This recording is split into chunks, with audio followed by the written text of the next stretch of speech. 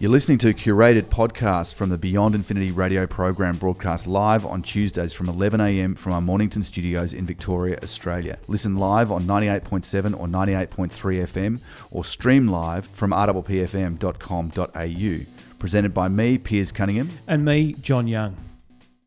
John, you've got an interesting story for us about some pretty draconian security measures being introduced in South Australia or proposed to be made law. Yeah, look, the Greens, Mark Pennell, this is from South Australian state government, he's basically talking about the laws that he thinks are being snuck through to allow authorities to force users to hand over phone and computer passwords during criminal investigations. Yeah. Which is the same sort of thing as they did in the San Bernardino case, the FBI versus Apple. They wanted them to unlock. And I believe that there's another phone, an Apple SE iPhone, that they've also requested recently that Apple open up for the FBI. And so this is, I mean, we'll see this a lot where it's, if there's a reason to say enter a home or a vehicle, then it's about getting a warrant and then gaining access to that. And generally, if there is a criminal investigation going on, then that's fine and that happens. Yep. I guess this becomes part of that slippery slope argument that everyone talks about in terms of security. So what point do these laws then become too draconian or too overbearing? Is it because you're under the suspicion of something, therefore they need to access your device? And basically what the potential for this is looking at is that the police could force somebody to unlock their device if they're under suspicion that it has evidence on there, such as fraud or drug dealing or cyberbullying. This means that regardless of how it's protected, so if it was a password or a fingerprint scanner or a facial recognition software, you would have to unlock your device. Now, there's some people must say, well, if I was doing something illegal, then I could actually just wipe my phone.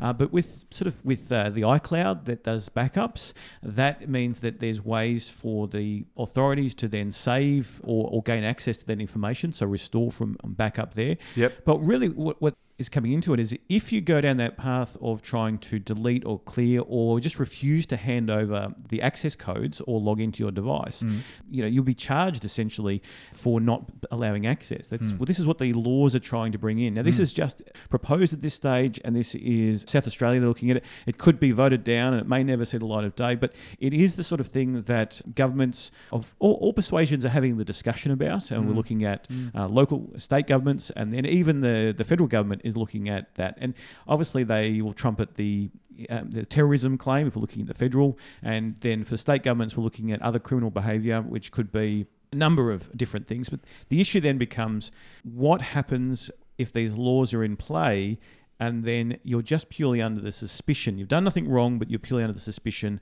and therefore, does that mean a police officer can walk up and say, you have to unlock your phone? Like, let's say, for example, you've taken a video in a public space of something that's gone on. You yelled at by the police, you have to delete that video. Well, actually, you don't, because you don't necessarily need to delete certain videos. You've got certain rights if you're in a public space. And if you then refuse, what the law potentially is saying is that the police can come over to you and say, you have to unlock that now, hand over the phone, and then they would delete it. And if you refuse to do that, then you would be charged. And that means that potentially there's a fine.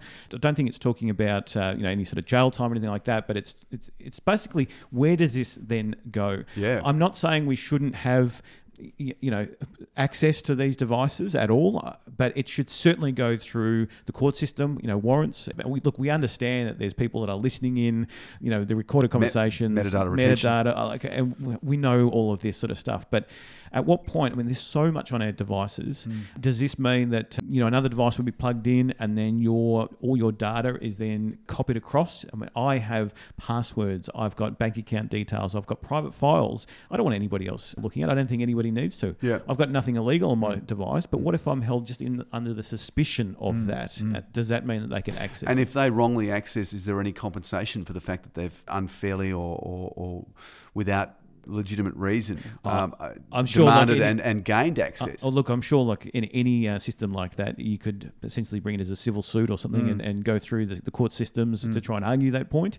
In terms of the police, so they could look at it and say, well, here's the scenario that was a suspicion at that time.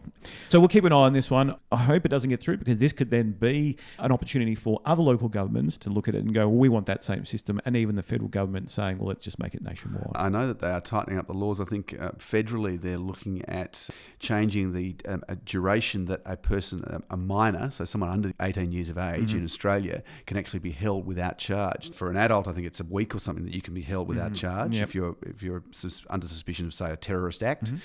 And for children, I think it's now 4 days or something. Oh, right. So they're really cranking up the laws to make it easier for law enforcement, and possibly the expense of people's freedoms and rights. Thanks for listening. And head to beyondinfinity.com.au for the best bits from the live show, or to connect with us on social media. We welcome your feedback and suggestion for future shows.